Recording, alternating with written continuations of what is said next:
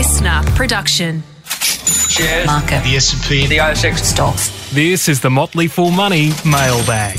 Welcome to Motley Fool Money, our very special mailbag edition. I'm Scott Phillips and I'm joined, as always, by the straw man himself, Andrew Page. How are you, mate? I'm very good, mate. Yourself? I'm exceptionally well. Now, mate, I've got a question for you. If Strawman wasn't going to be described as a private investment club, how would you describe it? See what I did there? Yeah, I see exactly what you did. It's a community of like-minded investors that share ideas and research, can actually earn some share rewards along the way for doing so, and hopefully reach mutually beneficial outcomes. How about that? Sounds like a private investment club to me. It's very, very much like one. An organisation.org. Mate, I let you shamelessly plug Strawman, and fair enough too, because you do this for free. I appreciate it. But I'm going to shamelessly plug something myself right at the very, very top of this particular podcast. I mentioned on Friday, for those who are listening to the very end, and if you don't listen to the end, what are you doing? That's the best bit. I mentioned that I have a brand new podcast coming out. When I say I on behalf of the Motley Fool, we are taking the interviews that we kind of did. Well, the idea of the interviews, anyway, we kind of, about 18 months ago, we interviewed people like Warren Hogan and John Hewson and others, and we're going to take that into a whole brand new podcast, mate. It's going to be called The Good Oil, as in, you give someone the good oil, so the really information. And we're going to be speaking to business leaders, CEOs, economists, experts, people who can kind of help us either explain how things get done, i.e., the business builders and entrepreneurs, or the people who can explain what's actually going on and think about, I said the economists, property experts, people who kind of have a 40,000 foot view on the story of what's happening. Often entrepreneurs give you the really granular stuff, which is awesome, and then there is the high level stuff, which is kind of the putting it all together. And that's what we're going to bring you fortnight to start with our brand new podcast called The Good Oil. So I'm pretty excited about that, mate. Starts on the 24th of August, the first episode drops. So that's pretty exciting. Cool. This is coming Tuesday, and every fortnight on Tuesday thereafter. Maybe it'll end up being weekly. I'm not sure. I'm not supposed to say that. But at least fortnightly for now. The Good Oil. Now, to find it, this sounds very very self-serving, mate. Apparently, because there's a couple other podcasts called The Good Oil, it's hard to get a brand new name. And because the first episode hasn't dropped yet, if you want to subscribe in advance, and I really appreciate it, because if this sucks and goes badly, then it looks bad for me. So if you do me a favour at least, I'm talking to you, Andrew, but I'm also talking to our listeners. I'll do my part. You've got to search The Good Oil with Scott Phillips up front. So it's just called The Good Oil. That's what we'll be talking about moving forward. But because there's so many and there's not an episode on there yet, it's one of those things where to find the series you need to search for. So The Good Oil with Scott Phillips. If you can drop that in your podcast search engine, I'd really appreciate it. Our very first special guest is going to be Stephen Koukoulas, the economist, who is a really smart... The kook, exactly. A really smart bloke. He is a chief economist, or has been for a couple of big businesses, and global chief economist, TD and Citibank from memory. He was a prime advisor to Prime Minister Julia Gillard back in the day. He runs his own economics business now. Smart guy. I've already pre-recorded the podcast, so I can tell you it's really, really fun, interesting, wide-ranging podcast. He's just a really smart, thoughtful bloke, and I really appreciate it. I've actually never spoken to him in person. We've been exchanging messages on Twitter for years, but had never spoken to him in person, and we had a great chat for about an hour or so. Really, just lots of fun. Gave me a really interesting insight into some different parts of the economy. I asked him some difficult questions, some easy ones. We agreed on a lot. We disagreed on a bit. It was just lots and lots of fun. It's only the first in what's going to be a really big, long-term project for us. Basically trying to give people a chance to... you and I chat every week for a couple of times. We also put the Stock of the Week in this podcast. But for people who want to just hear a longer-form conversation with experts and people in that space, that's exactly what The Good Oil is about. So search The Good Oil with Scott Phillips. If you wouldn't mind, I know I ask you every week to subscribe to this podcast, but if you could do me a favour, this is a shameless plug, but if you could do me a favour, I really would appreciate it. And frankly, it would make me look better with both my bosses and the people at Listener. If you would go to look for The Good Oil with Scott Phillips on your favourite podcast app. If you could subscribe to that, if you wouldn't mind, if you think it might be interesting, give it a go at least for me. I'd really appreciate you taking a bit of time and doing that for me. So yeah, The Good Oil with Scott Phillips. I mention it one more time. If you can pause this and go and subscribe to that and come back, that'd be awesome. I might mention it again at the end, mate, just to give people something to do once they finish listening. But yeah, looking forward to it. I really loved the chats I had with the people we spoke to. Also, too, one of the things was you and I get some really nice feedback in mailbags and stuff. This is a mailbag episode. But we actually got some really extra special feedback just unsolicited from people who said, "Oh, great interview with Warren Hogan, loved it. Great interview with Johnny Houston, loved it."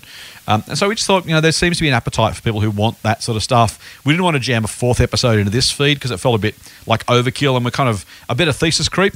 But if you're interested in hearing from some of those really cool people, you'll learn a lot. I think you'll enjoy it. It's entertaining and educational, hopefully. A bit like this podcast, but in a different context. So yeah, The Good Oil with Scott Phillips. There we go. I'll check it out. Good man. I really appreciate that. Should we get on to what we're actually here for rather than us plugging our respective things that are going on? Yeah, might as well. All right, let's do that. Might as well. Mate, first question comes from, by the way, I will share our social so you can get in touch with us. To give us a question, we'll do that at the end. First question. This is one of my, kind of favourites. G'day, guys. This is from Dion. I'd like to ask a question regarding something that Scott has said in the past about ethical investing. If I remember correctly, you said that not investing in a company because you don't believe in their product or service is ethical doesn't actually make a difference. And I did. This is because the stock price movements don't impact the fundamental business operations. I did say that as well. Thinking further on this, says Dion, is there something to be said about how companies offer employee stock options to their management team? Considering a company's values and culture come from the top, wouldn't it make sense to not contribute to the demand side of a stock if you don't agree with their practices or if they are caught up in a public scandal, since an increasing stock price ultimately rewards the people in power? One of the reasons I avoided Afterpay, he says, was because I believed their business was predatory. This was when they were at $8. ... Would like to hear your thoughts on this. P.S. he says, my wife says you have a nice sounding voice, and I guess I agree with her. And Dion, that was always going to get your question asked on this podcast, so well done, mate. And g'day to your wife. Thank you both for listening. You've trained the audience well. Mate, I'll have a first go on this. You directed it at me, and then I'll throw it to you. Please. Yep. So, Dion, here's the thing. Over time, my strong belief is that price follows value. If a company is more valuable, more profitable in 5 years than it is today, you should expect, all things being equal, the share price to increase over that time. Now, if it's super expensive now, maybe it doesn't increase quite so much. And we've talked about lots of examples of that even on Friday's podcast. But over time, price tends to follow value. In other words, the gyrations between, the daily, weekly, monthly gyrations like Domino's, all over the place. But over time, Domino's is growing strongly. The price is following that value. It's not perfect correlation, but pretty close. So my general thought, mate, is that yes, to your point about you're basically like, are we kind of benefiting the executives doing the wrong thing by buying the shares? In the short term, probably, maybe slightly. If all of a sudden we all wanted to go and buy Domino's shares tomorrow morning, then the price would go up because there'd be a massive imbalance of supply and demand. The demand side would rush the share price, push the price up, and yes, that would be rewarding the company. Over the long period, over 1, 2, 3, 5, 10 years' time, the chances that any one rush or otherwise, bump or otherwise in demand has a meaningful impact on the share price is much, much, much, much, much lower. And so realistically, once you've either bought or not bought, your impact goes away. I could buy Afterpay shares today or I could not, and my buying pressure might add a tiny, tiny, tiny fraction of a percent. Let's say we do 10 of us do it today. Let's say 100 of us do it today. Let's say 1,000 of us do it today. And then tomorrow, once we've all made our trades, what happens? Well, there's nothing left to do. And so it's only those who are buying or selling on a given day who set the price. Now, if you convince the entire market to have a view, then that might make some sort of difference to the share price. But think about Afterpay, to your point about $8 to $140, you're not buying the shares, had nothing to do with Square's takeover at $120. And that's, I'm glad you included the example because it saves me coming up with one. I'm a lazy man, so you've helped me out here. If you'd have bought or not bought, if we'd all bought or not bought then, would the shares still be $8 today if none of us bought Afterpay because it was predatory? No. And so to your point, I have no problem with you not owning it because you don't like it because it's predatory. That's fine. Does it have an impact on the share price? Does it impact the executives? If it does, it's the 104th highest priority, highest impacting cause or otherwise of share price movement. So, mate, I take your point. If it was true, that'd be nice. I think the thing about ethical investing, like we all want it to be able to be true so we can have those impacts on people. I just think it doesn't.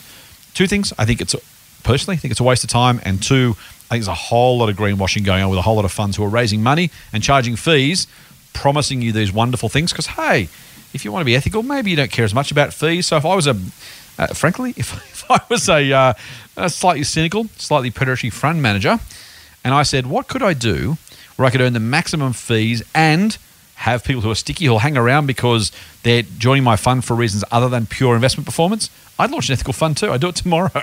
If I was trying to, if I thought I could charge, 0.5%, to run an ASX 200 fund, maybe 1% to run a growth fund, or I can say I'm going to charge 1.2% to run an ethical fund. The people who are likely to join my fund are going to be less price sensitive than the others, almost by definition, because they care more about ethics than about returns. Guess what? That makes me really make me really rich. So that's super cynical, but I hate the greenwashing that's going on. I won't name any companies that are doing it because it's crap. But the whole you invest your super in a place where it's not going to have any harm. We don't buy coal mines, and it just doesn't matter, and it's not going to make a difference. And they're going to charge fees and take you away from better returns on the premise that they're helping you do something good for the planet. It is complete bunkum, and I wish it wasn't. I'm not a cynic naturally, and I'm not anti-ESG or ethics. I think as consumers we have a 100,000-fold impact, and I absolutely think you should spend your money where it's going to have an ethical impact. I absolutely believe that's true. I believe it can make a difference. Investing, not so much. I haven't left much room for being persuaded otherwise, Andrew, but do your best if you care to. Like a lot of things, it's complicated. I hear what you're saying. I largely agree with it. I think where ethical investing is a very broad term, but I think it still does have the potential to have a meaningful impact. And the caveat being if it's a view that's widely shared, whether that's an entirely rational reason or not. I mean, it won't affect what the business is doing, but it will affect the multiple that the market ascribes to that business, and that can affect its cost of capital. That can affect fund manager decisions and all the rest of it. So I think I wouldn't say it's totally irrelevant. I think it does have a little bit of an impact, and I think actually for the good. And I think as investors, we should, with what BHP has done, I think is a good example. I think with what Woolies has done with separating out the gaming part of its business, I think yes, there's elements to all of that, but it's also, I think there's a hard-nosed rationality to it as well. So I don't know. It's a very murky area. The other thing I would say, just in regard to Dion's question, was he touched on employee stock options, and I think that it's a bit off to the side as to what he was asking, but I think it is something that we should very much look at, whether that's through an ethical lens or just otherwise. Yeah, right. I think a lot of us can be really cynical and negative towards these kinds of things, but I actually think a really well-constructed long-term incentive plan is a great thing to look for when you're analysing a company. Yep, agreed. Whatever incentives you build are the outcomes that you're likely to get. But give me the quote. Actually, I'm forgetting it. You say whose bread I eat. His song I sing. Right. Great. Yeah. So you can put it this way: as a shareholder in a company, if the CEOs, my management team, do an exceptionally great job, I am more than comfortable with them getting a bunch of shares. Yep, same. As long as it's carefully considered. On one end of the spectrum, people are just getting like free shares, right? No matter what they, no matter what they do, and they're going to make out like bandits. And particularly they might even get incentivized to bump up short-term results at the expense of long-term and do really well. But at the other end, there's things where maybe it's measured against earnings on a per share basis, and it's done over multiple periods over the long term. And there's vesting arrangements, so you can't actually get your shares for many years out into the future. So you know that if you make any bad short-term decision, I mean, I won't get into the specifics, but some companies lay it out really, really, really well. Don't they? And in those situations where the management actually earn, I mean, you want to give bonuses where appropriate. And if I am, as a shareholder, really well served by having some great management in there, and their reward is that they also get a bunch of shares, more than happy with that. So it depends, I suppose. It does. I like that, mate. I think it's a really important one. I think we overemphasize pay per se, dollar pay. But your point, the other one, the quote I should have gone with is actually, show me the incentives, I'll show you the outcome. Yes, which is the even better one, right? Which is basically exactly that if you... I've said before, if it was up to me, and it's never going to be up to me, like Warren Buffett, right? He's never been asked to be on a compensation committee for very good reason, because he's not going to give away free money. If it was up to me, I would make every CEO's bonus delayed by 5 years and contingent on the returns over that 5-year period. So quite simply, if you set up the business badly or you don't have a good successor in place, well, guess what? If you've got a couple of $1 million riding on what happens in 2026, you're going to be a whole lot more focused if you get the money at the end of this year.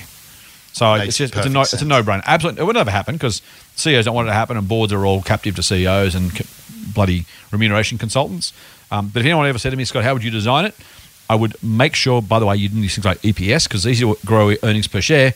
if you borrow a whole lot of money, you do that tomorrow, right? I could double the size of any business by borrowing a truckload. I double the earnings per share. It may go broke, it may not, but there's no reason not to. So you got to be really careful about the metrics you choose, and also really mindful about over what period of time you pay that bonus. And I would absolutely I make it all contingent on a 5-year performance after the date of so the bonus is earned this year, but it's paid in 2026 as long as you keep delivering.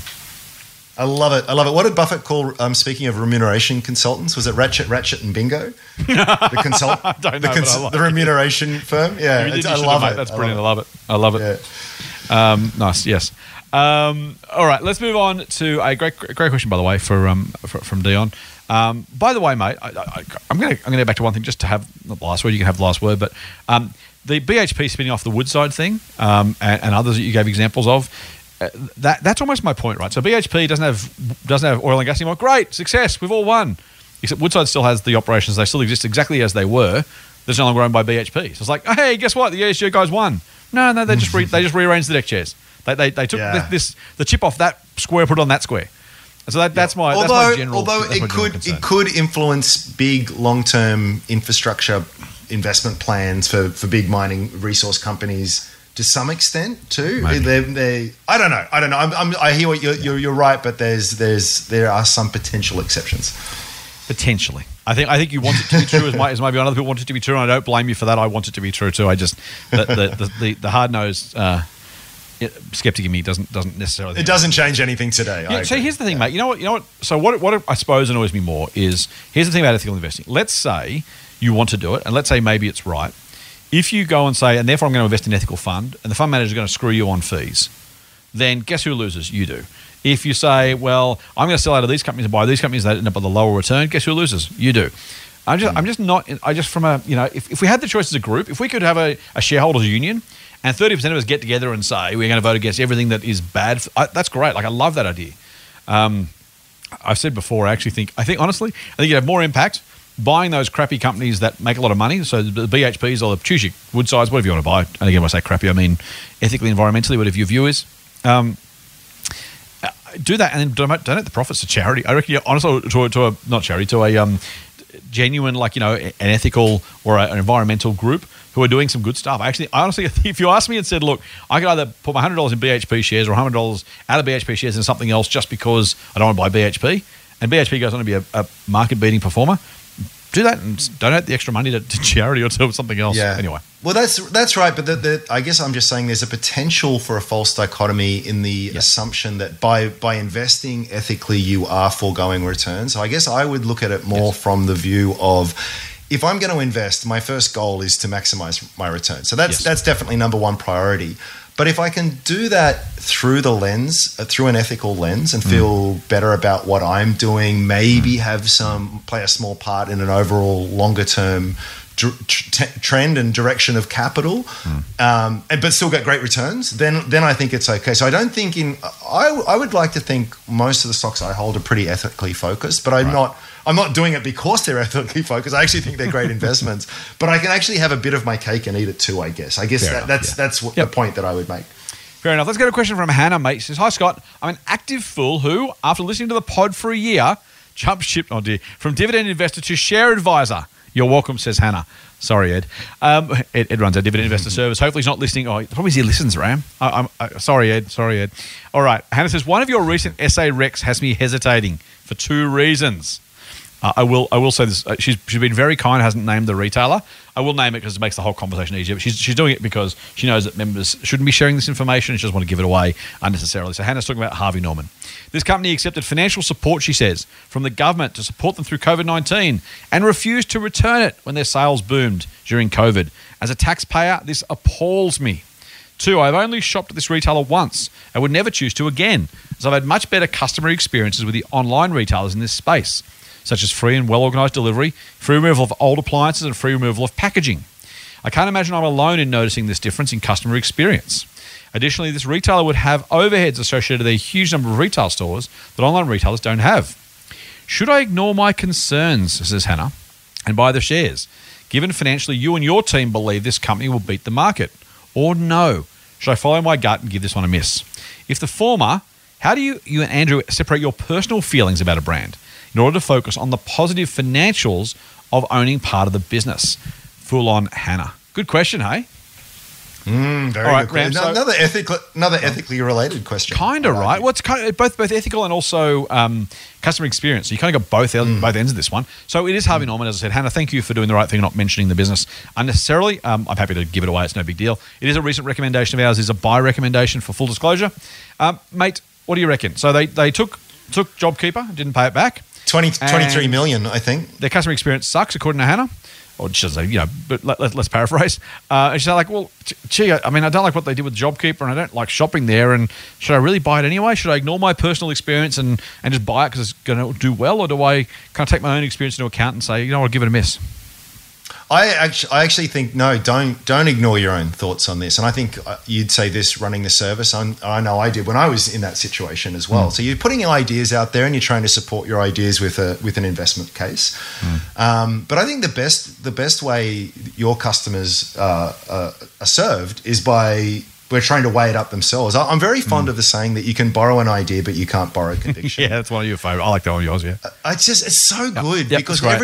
everyone's got a tip, right? Even us as professionals, obviously, there's ideas out there, but I think you should never just. Well, you either go about it one of two ways. You either give yourself over entirely and just say, okay, I'm just going to follow every single thing that these guys say because I know on average it'll probably do okay. Yeah. Or I'm going to use it as an idea generator and I'm going to take their argument and I'm going to try and attack it. In fact, I would very much strongly, no offense to you, mate, or to anyone, attack it. Attack the argument. I mean, it might be wrong. Yep. And I for one, don't. Your concerns resonate with me to some extent. I'm on the record as saying I'm no great fan of the founder. Yes, correct. For personal reasons, and I don't think I can be sued for saying that. I'm going to put it out there. I don't think he's going to lose a second's sleep because of my opinion. I think it was horrendous with what they did, even though it's within the law. I don't think it's right. And for me, that is actually a part of the reason. Now, that's not because it's the right reason. That's just for me. It's one of the reasons to avoid it. And I think if that's something that weighs on you, then yeah, by all means, don't ignore it. Just know that you might regret it down the track if shares go really well. But that's the other great thing with investing, right? There's so many. There's literally thousands of shares out there. So I always think that there's plenty of companies I'm negative on, even though really, given no other alternative, I'd be more than happy to invest my money there. Yeah. But there are, and so you can afford to be really picky with your shares. And if it's not ticking some boxes that are important for you, move on. Yeah, great way to put it. I'm going to take the opposite line, mate. Not even to disagree, but just to give a different flavour. So, I had a mate who would never buy Foster's shares back when Foster's was a listed company because he didn't like VB. And there are people out there. We tried Domino's on Friday who won't buy Domino's because they hate the pizzas. Now, so there's the gut feeling about how you feel about the business or how you feel about the customer experience. Well, all I would say, Hannah, is I'm not saying you should buy the recommendation because I made the recommendation either, by the way. So I'm agreeing with Ram on that one. But I would say when it comes to personal, so for example, I don't like the idea of Afterpay. I think it's predatory too, as one of our Z on us, right? So I would love the regulators to crack down on buy now pay later services, right? I think it's a bad product. I think it's unregulated, and I think we're worse off as a community for having it. So that's my personal view.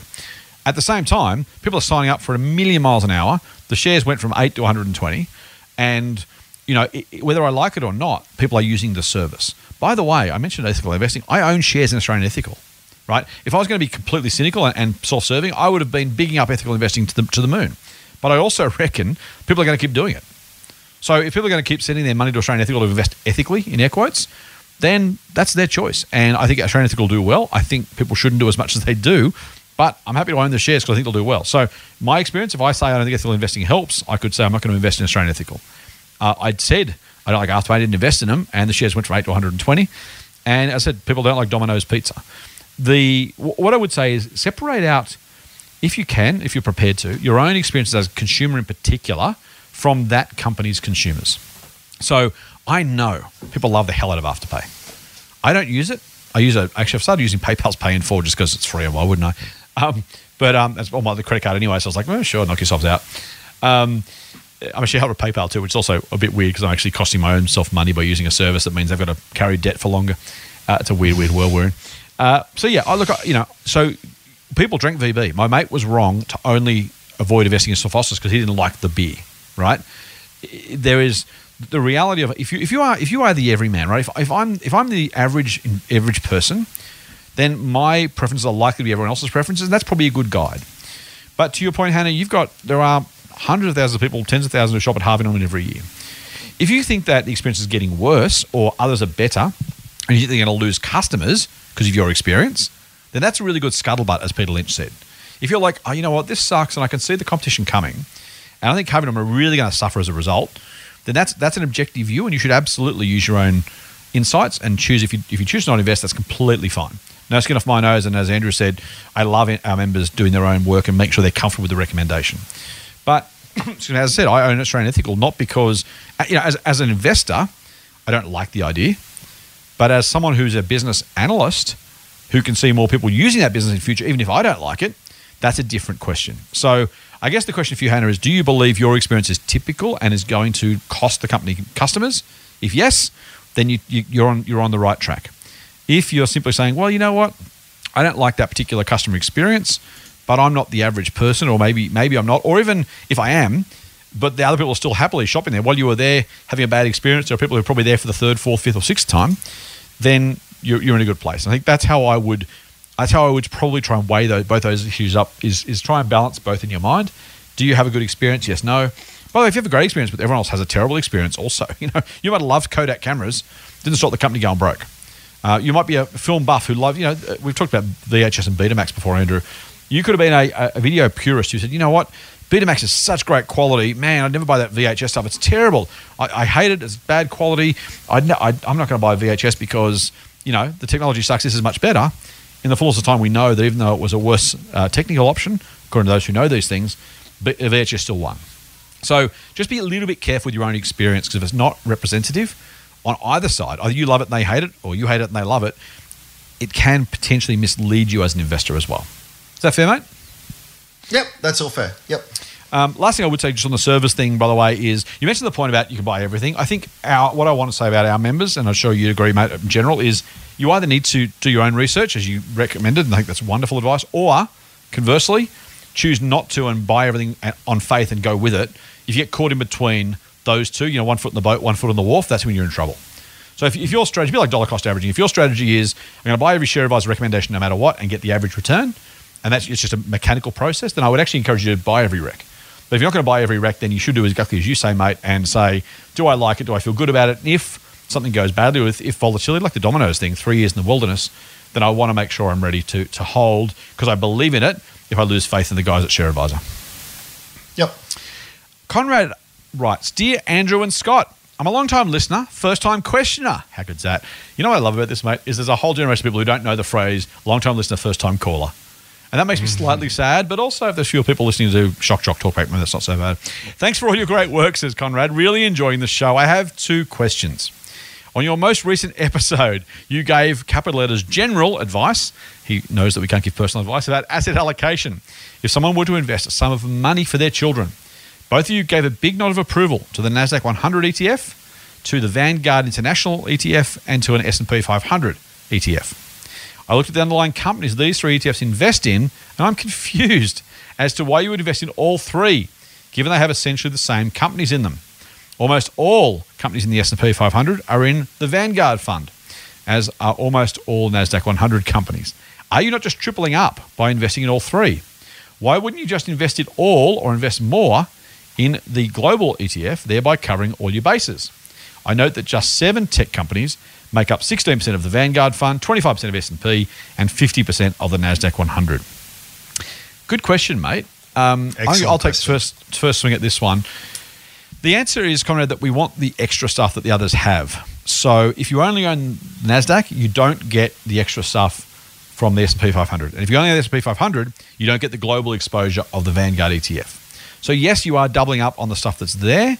Arguably, you could buy, if there was such a thing, the NASDAQ 100, then an S&P 500 X NASDAQ, and then a global fund X US. You could probably do that and separate them out. But when you say tripling up, you're not tripling up in the same way you might imagine.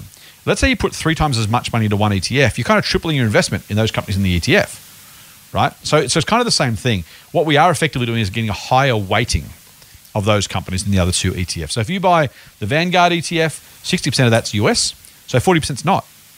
And that's important. But personally, I want extra exposure, more than 60%, to the S&P 500 and more than that again to the NASDAQ, because that's kind of roughly the order in which I expect performance to go. I think the NASDAQ will beat the S&P. I think the S&P will beat the International. But I also want exposure and diversification across those ETFs. So that's why, effectively, as you say, you're getting a higher weighting of those that you're doubling or tripling up on. That's absolutely true. But I'm actually really happy with that. Strategically, that's exactly what I'm looking for and what I'm getting. But as you said, if all you wanted was that, then you can simply go with the VGS ETF anyway and ignore the others.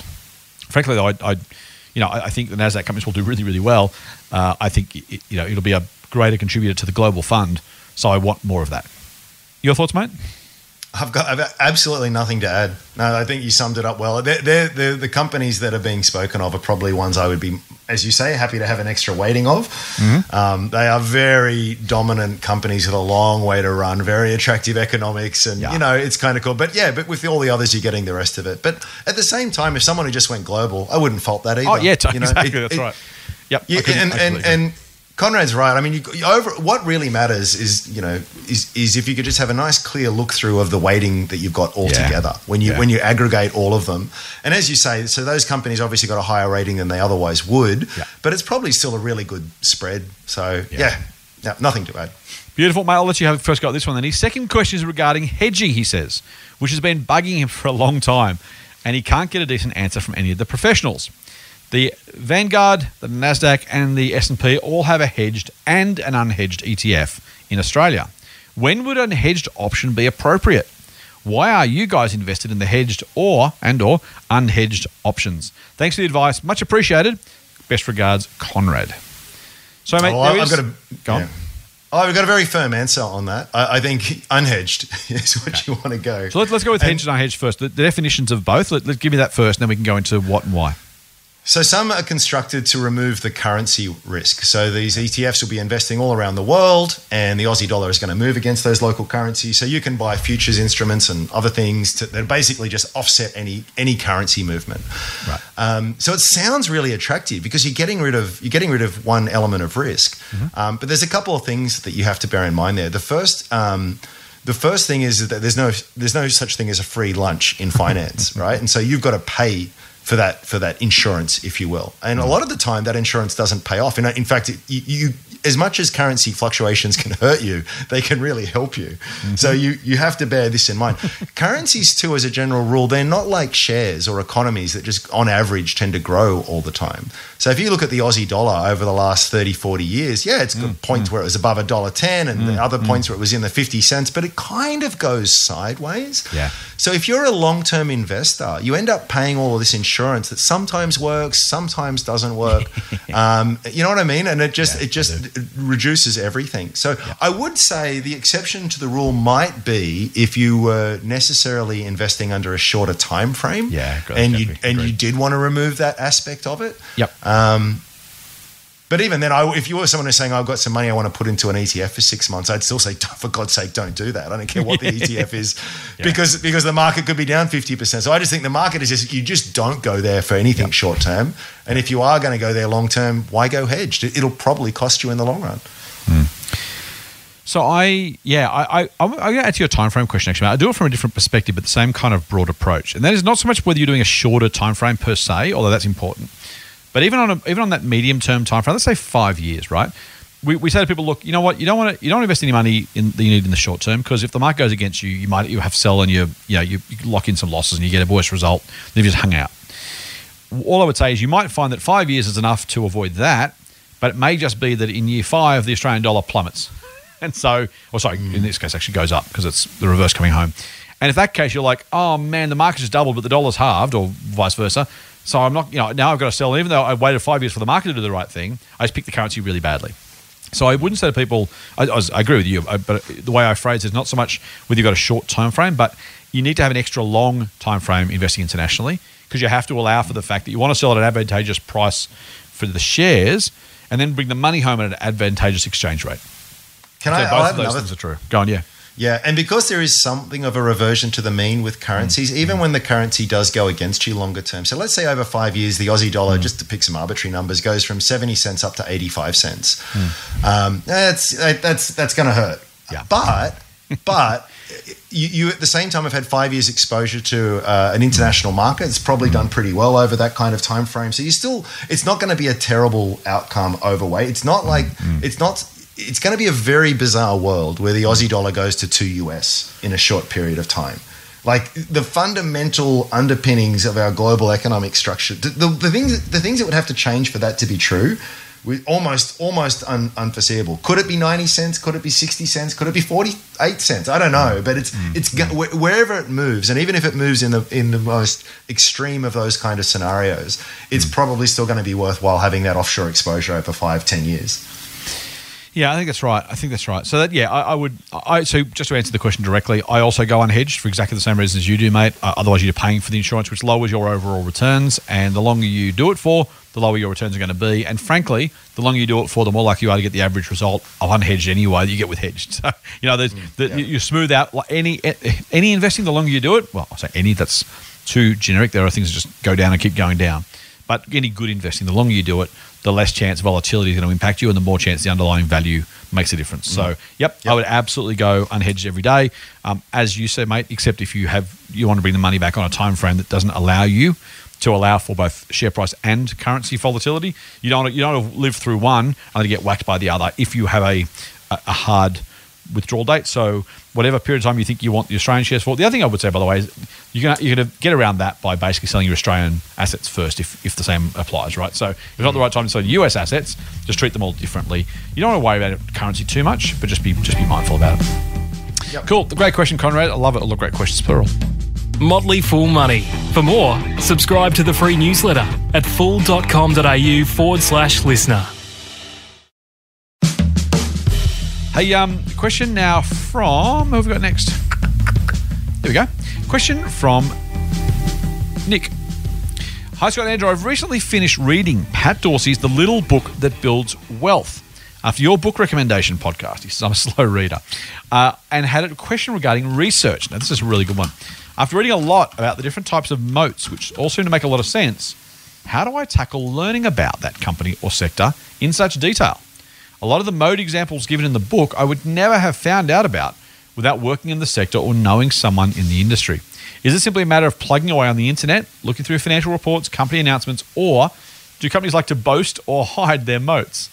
Networking moats, scale moats seem easy to find compared to others like patents, super effective processes, resource locations, government regulations, etc. Thanks so much for all your opinions, general advice, and banter. I'm 23, bastard, and at the moment started investing 2 years ago. But my interest and enthusiasm has greatly surged thanks to the both of you. And I'm sure lots of other people are genuinely grateful for your service. Cheers from Nick. Thanks, Nick. Really appreciate it. He says, P.S. I just started reading One Up on Wall Street as per your recommendation as well. Mate, you are absolutely on the right path here, Nick. Thanks for the kind words, mate. We appreciate it. It's a good question, mate, because you and I, well, we've been around the block a few times, and we don't necessarily take it for granted. The great thing about investing, and Nick, the only advantage I have over you, mate, you've got many, many years on me, which I would swap for very large sums of money given the choice. The one thing I do have over you at the moment, at least, is investing knowledge is cumulative. So you're not learning again every month or every week or every year. You get to aggregate your knowledge. And as you learn something else, you kind of put it on top of what you already know, and it helps to refine and improve your knowledge. So that you've got that to look forward to, as well as aging and going grey. Mate, Ram, what do you reckon? How do you go about learning about where the moats are? Well, I think just reading, as the listener has done, and that's a great book, by the way. Why it's great is because, I mean, while every example is unique, you will see certain characteristics that, as you say, over time just become more familiar. Yeah. One of the things, before getting into a discussion on moats, one of the things that you can do is just look at some simple metrics that are easy to find for certain companies. Things like, what's the net margin? So whatever they make, whether they make 10 million a year or 100 billion a year, what's the net profit in the pockets of shareholders on a cash basis at the end of every year?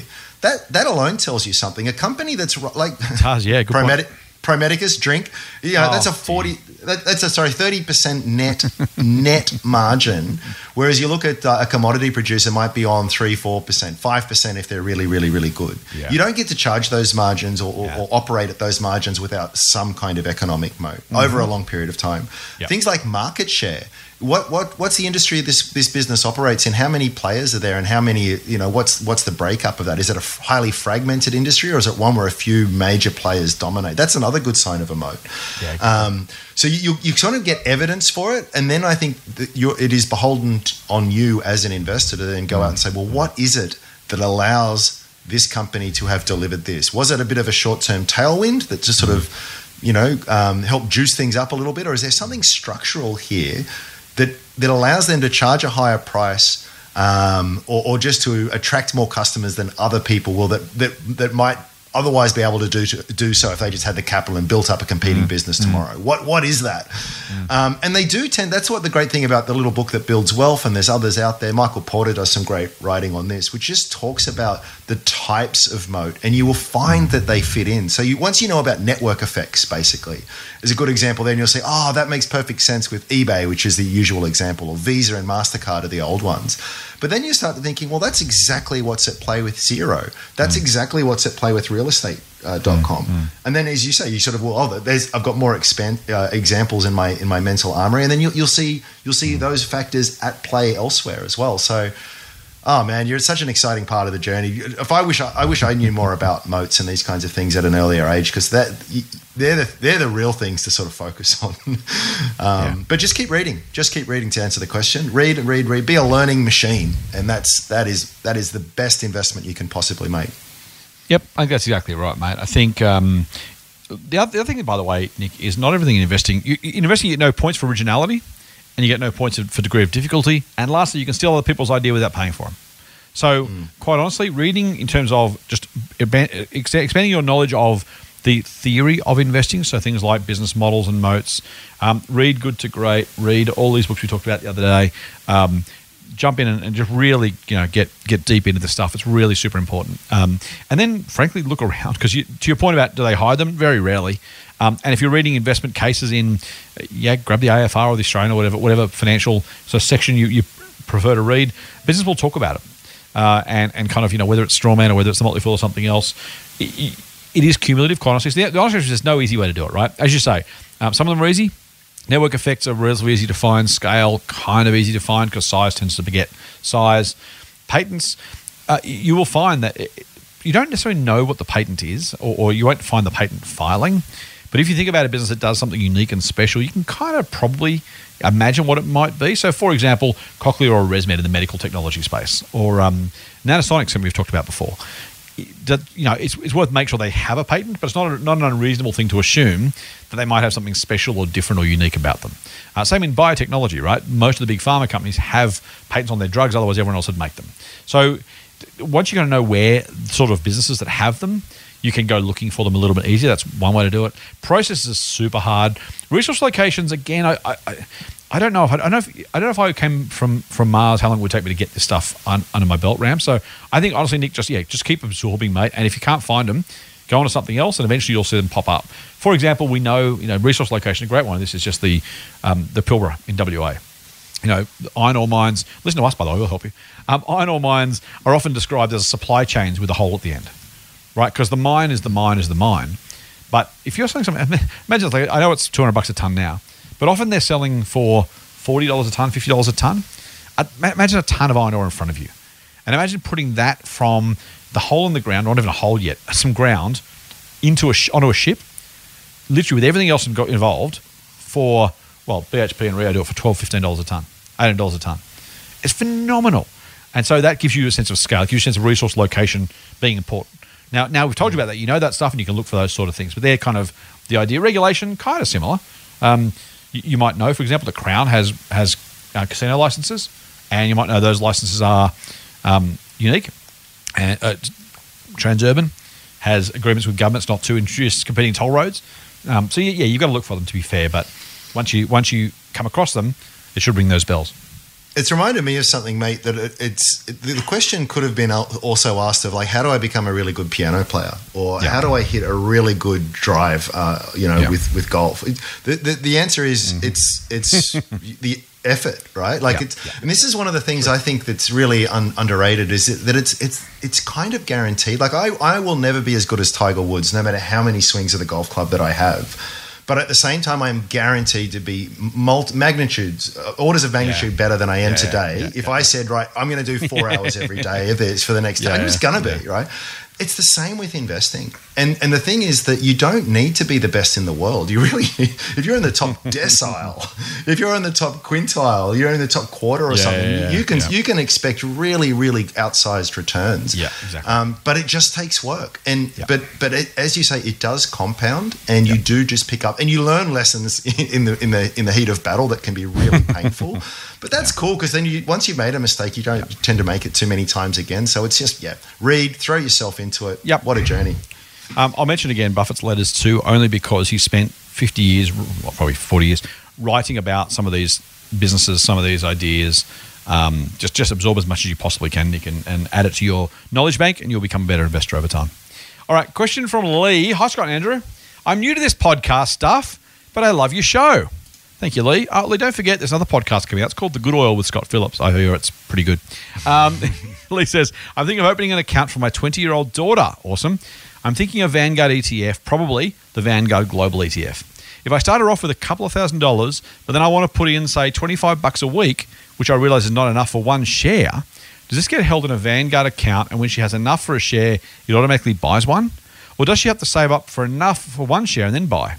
What are your thoughts? Keep up the good work for all us newbies, and fool on. Kind regards, Lee. Fantastic question, Lee. Thank you. Do you want this one, Ram, or do you want me to take it? Oh, man, we should rename ourselves to the ETF Q&A show, because we get a lot of questions on ETFs. Oh, for good reason. I love it. I'll just say that I think if you're buying it directly, well, you will need at least to have enough money for one unit. If you're buying it on market.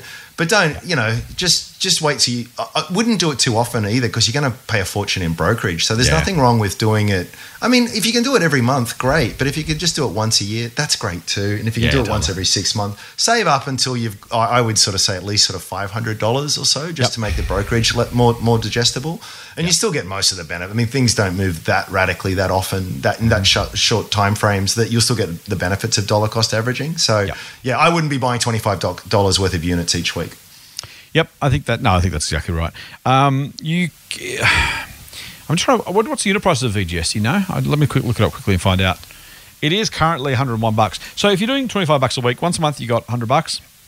But as Ram says, you want to be trading at least $500 at a go, preferably $1,000. So I'd probably put it aside, and then maybe once a year, maybe on a birthday or something, just for the fun of it, throw one more share on top of that. 10 more shares it'll be at that point. Don't be discouraged by the small amounts. Is the other thing I'd say. There's some shares are worth even more than this per share. And the important thing is not how many individual shares. We've talked about pieces of pizza before. It's how big each one is and what you're adding. So if you're adding $1,000 a year, then hey, over the long term, that's going to add up to a really, really meaningful amount. Particularly if the market compounds at 10% a year, as it tends to, but even if it's 9 or 8 or 7, the value you're creating is huge. And I've said before, by the way, it's absolutely about the dollars you can put into your daughter's account. So she'll really appreciate that. But it's also the lessons that hopefully you can share with her, and she'll learn about investing along the way. And they'll be, I would say to you, over the fullness of her life, as valuable as the cash you'll put into work. But the cash makes it real, and that's what makes it valuable. So well done. Yep. Let's go to a question from Harvey. Harvey says, Dear Motley, my question may be best directed for the investment team. Okay, we've done that.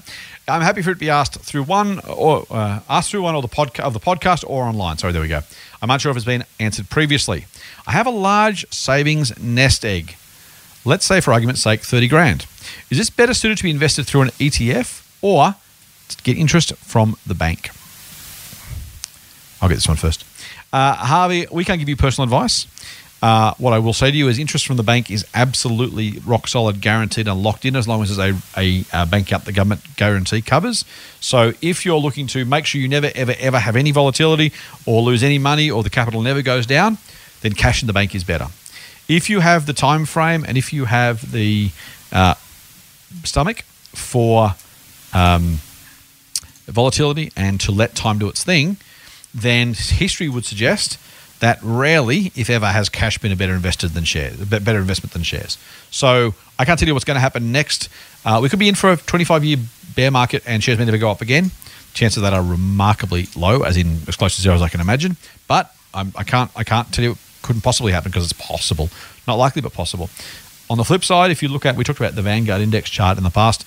If you just Google Vanguard index chart 2021 and look at the return of shares versus cash over 30 years, if you're looking to maximize your returns, at least historically speaking, cash has done terribly, terribly poorly compared to money invested in the stock market. So if it was me, if I had 30 grand and I was putting it away for 5+ years, I would happily buy an ETF and I wouldn't leave it in cash, but everyone's different. Ram? Yeah, 100% agree. Cash very short term, always shares long term. Question from Brent. Hi guys, thanks for doing the podcast. I only found it recently and enjoy the tips and the humour. That must be me, mate, I assume. It depends if they're laughing with you or at you. Well, yeah. You know what? It doesn't matter. That's the beauty of it, right? As long as I'm amusing someone, as long as I have thick enough skin, who cares why they're laughing as long as they're laughing? Job done. I have a question, says Brent, regarding dollar cost averaging and diversification. If you have, say, 15 to 20 stocks and want to add $500 a month, how do you go about dollar cost averaging? I have 3 favourite stocks to hold for the long term, plus a few ETFs. Should I just rotate through them, investing in one at a time? Or pick the one that's lowest at the time relative to its recent share price? Or is there a better method? I'd love to hear your thoughts. Thanks, Brent. Your turn first, mate. That's another similar kind of thing. Yeah, look, I kind of think this is something you can overthink. I would probably be the type of person who would play it as this way, which is I've got a list of companies that I think are really great, and I've got next to them I've got prices that I think are reasonably fair, and at the same time I'm trying to keep things pretty balanced. You know, things will be weighted towards how cheap they are and how high quality they are, but generally speaking, I sort of want to have it pretty spread out. So what I will do is when I find I have a bit of extra cash that's sitting there that's ready to deploy, I probably will favour the thing that I see as the best opportunity right now, regardless of what I paid for it, on the proviso that it's not already a major holding there, like you know, just for weighting considerations. But I think you can. I think you can absolutely play it like that. Obviously, if you're doing this to the same company each and every time, it's just going to get too big, and then it becomes silly. So you just want to make sure that you're doing it, or you could just play it much more straight bat and just divide that pool of cash up each time and commit to putting it to a few. But as long as you're keeping an eye on the weightings within your portfolio, I don't think there's anything wrong with favouring some companies because of their current value and quality propositions. Mate, my turn to say I don't have much to add. With only one thought, I suppose. Jason, don't look at relative to its recent share price. When Afterpay went from 60 to 80, it was still worth buying if you knew it was going to go to 120. Equally, Domino's went from 60 to 30 and went to 130. So one went up, one went down. They both went up over the long term. Don't pay literally zero attention to past prices. Yes, literally zero. So attention. important. Yeah. Now we just tend to keep on winning. So look at businesses that grow and over time share prices that grow, maybe. But yeah, please don't just buy. Again, if you would have missed Afterpay and bought Domino's. That's no terrible thing. But frankly, just buy the one that seems cheapest relative to its long-term future potential. Now, you do say if you've got 15 to 20 stocks, how do you go about it? Then you say you've got 3 favourite stocks plus a few ETFs. So they're kind of different questions. That's my last, or different circumstances. My last point is if you genuinely have 15 to 20, then do what Ram says. If you've got 3 stocks and 3 ETFs, for example, if you keep adding to all of them, those 3 stocks are going to be really seriously overweighted in your portfolio. Even if you rotate through them, you're going to have a sixth of your portfolio in one company, which is the best part of 17%. I don't think I would try to get 17% in one. If you end up with it, like Ram with Pro Medicus on Friday, and you end up with it being a big chunk, then great, right? Drink. But I wouldn't aim to try to build a portfolio with just that. So if you're saying you're going to 15 to 20, you're absolutely right. If you are just staying with 3 favourites plus ETFs, then just be a little bit careful to Ram's point about diversification and the weighting of individual companies. Yeah, I'm glad you added that part of it. I'm just going to say I'm really glad you added that part about price at the end, and that's why I said at the beginning, have the wish list, but also have next to them a price you think is fair, which is not where it's been, or it's about what you think is fair. So yeah, really important point. Yep. In hindsight, some companies are always too expensive. The others, in hindsight, others are always too cheap. The price won't tell you either. Yep. Here's a comment/question. Dunk says, "Hi Andrew." I don't know why he's talking to you, but anyway. Dunk, just lift you go. For Catapult to create meaningful growth and become $1 billion company, as opposed to $1 million company, I think he just means in the billions rather than millions, I think they have to get into more mainstream wearables like watches. The advancement of amateur sport is fraught with danger and can only ever be a small part of their business. Love to hear your opinion. My opinion is they can't compete with Apple on the watch front, but they need to use their access to top clubs to create an ecosystem. I think this is the buzzword these days, he says. It is. That generates recurring revenue for Catapult, the club, and the player. They can also create a regulated social media for stars and fans to engage. Gaming too. I won't go into how it would work, although given that's what's already available, it shouldn't be too hard to start and build on. The must, he says, is they can't take their eye off the current core business, as this creates the stickiness that will allow the wearables to create momentum and profits to build the ecosystem. Cheers for now. Dunk. What do you reckon, mate? Oh God, such a big question. I'm going to try and do it quickly because I've got so much to say on this. So I do own Catapult shares. I have for a long time. I've done really well out of them, despite being a very bumpy ride. But I would say this: they actually tried to make more of a move into what they call the prosumer segment, which is sort of above the Fitbit but below the super elite stuff that they give to all the top tier athletes. And it was actually a really bad move for them. It didn't work out well at all. They've really pulled back on that front. So I would actually say you're right. They don't. They can't compete with Apple in the consumer space, and they shouldn't. They've tried, and hopefully they've learnt their lesson there. Maybe there's some optionality down the track at the tier that's above that, as I say, the prosumer, and they've still got a bit of a toe in the water there. But for me, the argument is the opportunity is in the elite sport. So there's 10,000 or something elite sporting teams around the world. These are organizations which have budgets in some cases of hundreds of millions of dollars, like the Dallas Cowboys or the LA Lakers or the Australian rugby. These are huge organizations, and that is where Catapult's strength lies. That's where it's got the biggest opportunity. So I think that they can be. My view is I think they can be successful without ever getting any cut of the consumer market. In fact, I hope they stay away from it because it's not their core competency, and they've been burnt when they've tried to do it before. And there's a lot more I could say on all of that. But I genuinely like Catapult. I think they've had some poor missteps in the past. But if you think, here's my broad thesis. If you think elite sport is not going to go away and as an industry is only going to get bigger, which for me I think is guaranteed. If you think that these organizations are going to be doing more around Internet of Things and data and what kind of value that throws off, just whether that's just for broadcasters or whether it's for play-at-home apps and fantasy football. It is huge. They just made an acquisition into Formula One, and the data around that, you can actually, get this, Scott, I'm going way off tangent here, but you can actually race in real races against real drivers at home on your computer with all of the telemetry fed back to the game. We are at the dawn. I think Catapult has a huge role to play, and I'm talking very long term here. The company's grown at 20% compound on its top line for many, many, many years. Anyway, I'm going way off topic here. I like it, but I do not like it for the consumer wearables potential. Nice, mate. Love it. I wonder, as you mentioned that, I'm actually now wondering if they end up being acquired by a gaming company rather than a sports analytics company. It'd be a fascinating. Could it? Yeah, but they're a data company. That's the way to think of them, right? They're capturing, and by the way, they don't make it much noise, but they own the data there as well. So if you want to find out what your star quarterback has been doing for the last few seasons and how they've improved every metric that you can possibly measure, you want to tell me that's not valuable, and you don't want to tell me there's not network effects at play for an industry like this. Nice. I don't know. I like it. All right. We might, we've got time for one more from Dave. G'day, Scott and Ram. I love the podcast and the mailbag. I especially like it when you disagree.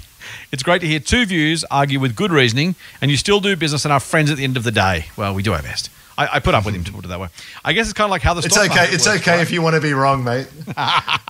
What does Jolly Munger say? He's like, you're smart and I'm right, so you'll work it out eventually. Something like that. Oh dear. All right, a couple of questions. Take your pick or do both. We'll try and squeeze them in. I'm 35, have a couple of investment properties, about halfway paid off, maximizing concessional contribution to super, and have a bit left over each payday to invest. I'm totally on board with the strategy of dollar cost averaging, speaking of what you were saying before, a couple of broad-based ETFs. Set and forget, go surfing. My question is, how do you actually set up a DCA deposit?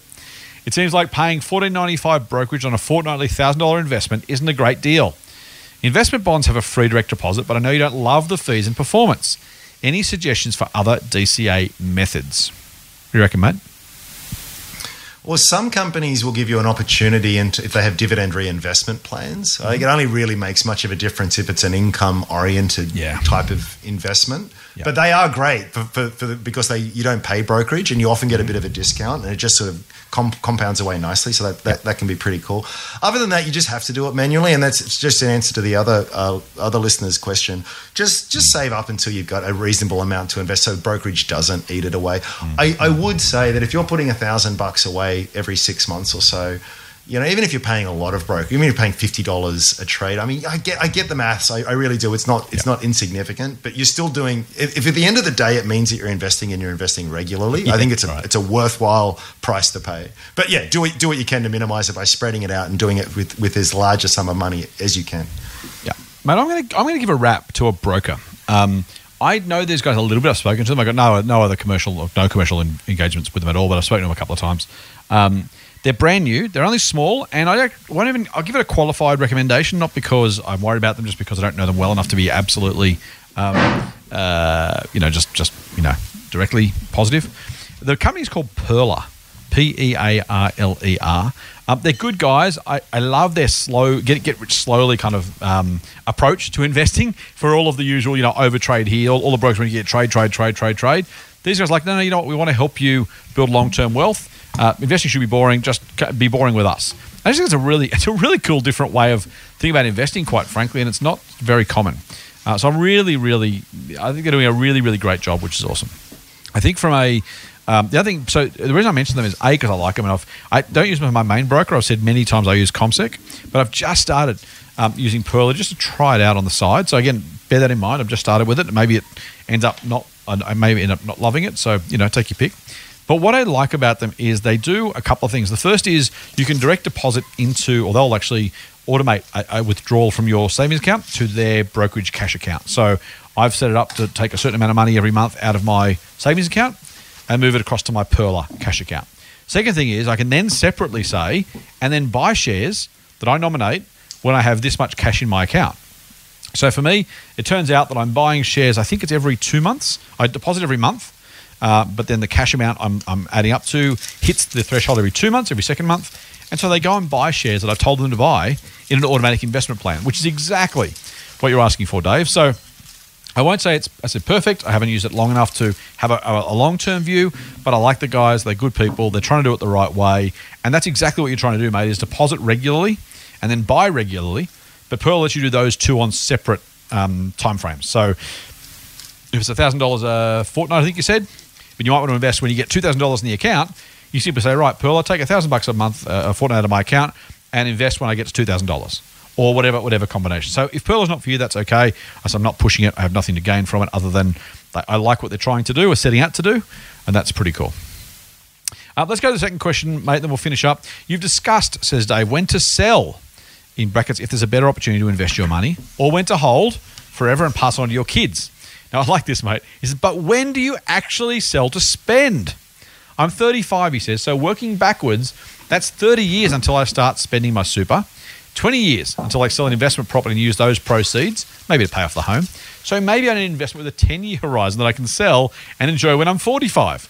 I get the maths of not interrupting compounding, and I do understand wanting to set up a nice nest egg to pass on, but surely if we all become full investing multi-millionaires, we want to enjoy it. Cheers and full on, Dave. It's a good question, mate, right? Like you and I in the investing community talks about this compounding thing as if it just is endless. But when you actually start spending it, so that, you and I are both very, very, very, very young. But hypothetically, looking into the future, do you have a thought on the answer to that question? Yeah, I do. I've got a really clear thought on it, actually. So it's one of those things that's it's like Buffett's, investing is simple but not easy kind of thing. Yeah. So when you should sell is the easy answer to that question is whenever there's a better use for the money. Yep. Now, in an investing lens, the better use for the money might be something that has a better risk-reward proposition, higher upside, whatever it might be. But I would also extend it to just thinking about Well, there are absolutely real and valuable psychological factors at play that come from going on a holiday. Buying yourself the occasional present, having a house that you're comfortable in, and all the rest of it. So there's yes, that is going to stop the compounding, but there is for some. I'm not a car guy, but I've got friends who are massively into their cars, and they just cannot justify it from a financial standpoint. It's the stupidest investment ever, but it brings them such joy, and it is such a focus and big part of their life. I'm the last person to say they shouldn't be doing that. So I think you just, on one hand, there's always a compromise to be made. You can't go full tilt. If you're the kind of, then there's a lot of examples of this. I won't think of any of the names, but those spinster billionaires who die penniless living in a cardboard box that then their family finds that they've got a portfolio worth $40 million or something. That's too far up one end of the spectrum. Or you're the other person who just lives in the moment and money just falls through their fingers. And that's also not at a good place. But there is a middle ground, as the Buddhists would say, that's in there where you get to make sure that you're looking after your future. You've got some money working hard, compounding away, but you get to smell the roses on the way through. Nice. Yeah, that's the when, or maybe the what. I've surprisingly enough, because as I said, you and I are very, very, very young, but as I do think about the next X number of years of my working, investing, compounding, living life, I am starting to think about, at what point might I want to say, you know what, I'm loving working for the Motley Fool, I'm loving working investing, but it's been 30 years. Maybe I'll go back to 4 or 3 days a week, and maybe I'll supplement that with something from my savings, right? Or maybe I'll go and travel around Australia for a year, or whatever it is that you want to sort of do, and you just have to start thinking about that. Can I say from me, because I've spent so much time thinking about compounding, it actually kind of physically hurts to think about actually not compounding that last dollar. I'm kind of so I can take the money out, but if I do the maths, it's 10 grand now is worth 20 grand in 7 years, and 40 grand 7 years after that, 80 grand 7 years after that, and 160 grand. I'm like, so if I take that out, it's one of those kind of, it's going to hurt. But yeah, look, I think I'm thinking about, for me depends on what your life goals are, as you said, Ram. I'm thinking more about turning my portfolio into a passive income stream at some point. So to the point, I'm hoping not to, or planning not to sell to spend. I'm hoping to hold to harvest the income from, to spend. And so everyone's different. And for me, that's hopefully some or all or a portion of my portfolio. I can say, you know what, instead of earning 10% a year, I might take 3-4% dividends and let the rest compound and do its thing. And I'll add that to supplement my income while I'm working. Maybe I'll go to 2 or 3 days a week, 4 days a week, or maybe I'll take a year off, or whatever it is. And so hopefully for me, it's a combination of both. I'm not intending to sell and get a lump sum to buy a fast car unless I have a midlife crisis in the meantime. I haven't got any hair, so I can't have a ponytail. I'm not. I don't. Maybe I will. Maybe I'll buy an expensive car and caravan and drive around Australia, or go and jump on a cruise ship for a year and spend God knows how much money that costs or whatever. So I'm not ruling out doing it, but for me, I'm trying to think about compounding long enough so that at some future point, it won't be 45 for me because I might be just slightly past that, but at some future point, hopefully I can start to say, right, my portfolio is now big enough and generating enough potential for passive income that I can start to just basically turn around from a compounding machine only to part compounding, part income. Or maybe it gets to a point where it's like, I'll take the income. I won't compound anymore. I'll let it sit there and just generate yearly income year after year after year and pay for my retirement at whatever, not necessarily at 65, but whatever time I choose to give up work and go and do something else. Maybe there's grandkids, maybe there's travel, maybe there's something else. I'll use that cash for that. Any more thoughts on that, mate? Just each to their own. You just got to understand there's a compromise that on one hand you're giving up future savings, on the other hand you're giving up enjoying yourself. So you've just got to strike a balance that's right for you. You and I have got bigger issues, Dave. Ram's going to sell strawman.com for billions of dollars and go sailing. So he doesn't have to worry about these things. The rest of us have to think about what we might do with this stuff.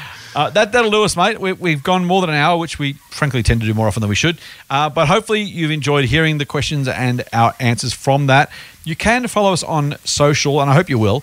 You can follow Andrew at Sage_Simeon or at StrawmanInvest, the Rams two Twitter accounts. You can follow me on Insta and Twitter at the same handle. That's at TMFScottP. The Motley Fool uses the same handle for both accounts as well, Twitter and Instagram at The Motley Fool AU. If you want to jump onto Facebook, It's just simply / The Motley Fool Australia or / Scott Phillips Money. And if you want to send us an email, you can do that. Today's question, I think we're all email questions actually. So that's info, INFO, @fool.com.au. I don't know about you, but I'm old enough that I forgot long things to type. I prefer email. Short things are fine for social. So whichever one of those you want to hit us up on, feel free. And again, follow us on the socials anyway, because hopefully we've got some fun stuff to share. And we love a chat with our followers, so please do that as well. I did mention at the top of the show, there's a new podcast coming out, which I hear is going to be excellent. Run by some bloke called Scott Phillips. Search for, and please do subscribe to, please, for me, The Good Oil with Scott Phillips is the phrase you need to apparently type in the search engine to make sure you find our particular podcast. They tell me eventually you can just type in The Good Oil, it'll come up, but because it's brand new, and the first episode drops on Tuesday, get ahead of it, search The Good Oil with Scott Phillips, subscribe to that, hit the little subscribe button for me. Do me a favour, because I'd really appreciate it. It costs you nothing, and if you enjoy it, then hey, you've even gained something from it. If you hate it, don't tell anyone, just subscribe anyway, because it makes the numbers look better. And again, I'd rather not have to front up to the good people at Listener or my boss and explain why we're doing a podcast that no one listens to. So do me a favour, The Good Oil with Scott Phillips. And until then, and until next week, next Friday, with Andrew and I, Fool on. Full on. The Motley Fool and people appearing in this program may have positions in the companies mentioned. General advice only. Please speak to your financial professional to understand how it may pertain to your situation. Subscribe to the free newsletter at fool.com.au/listener.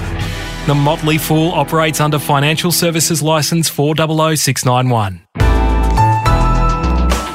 Listener.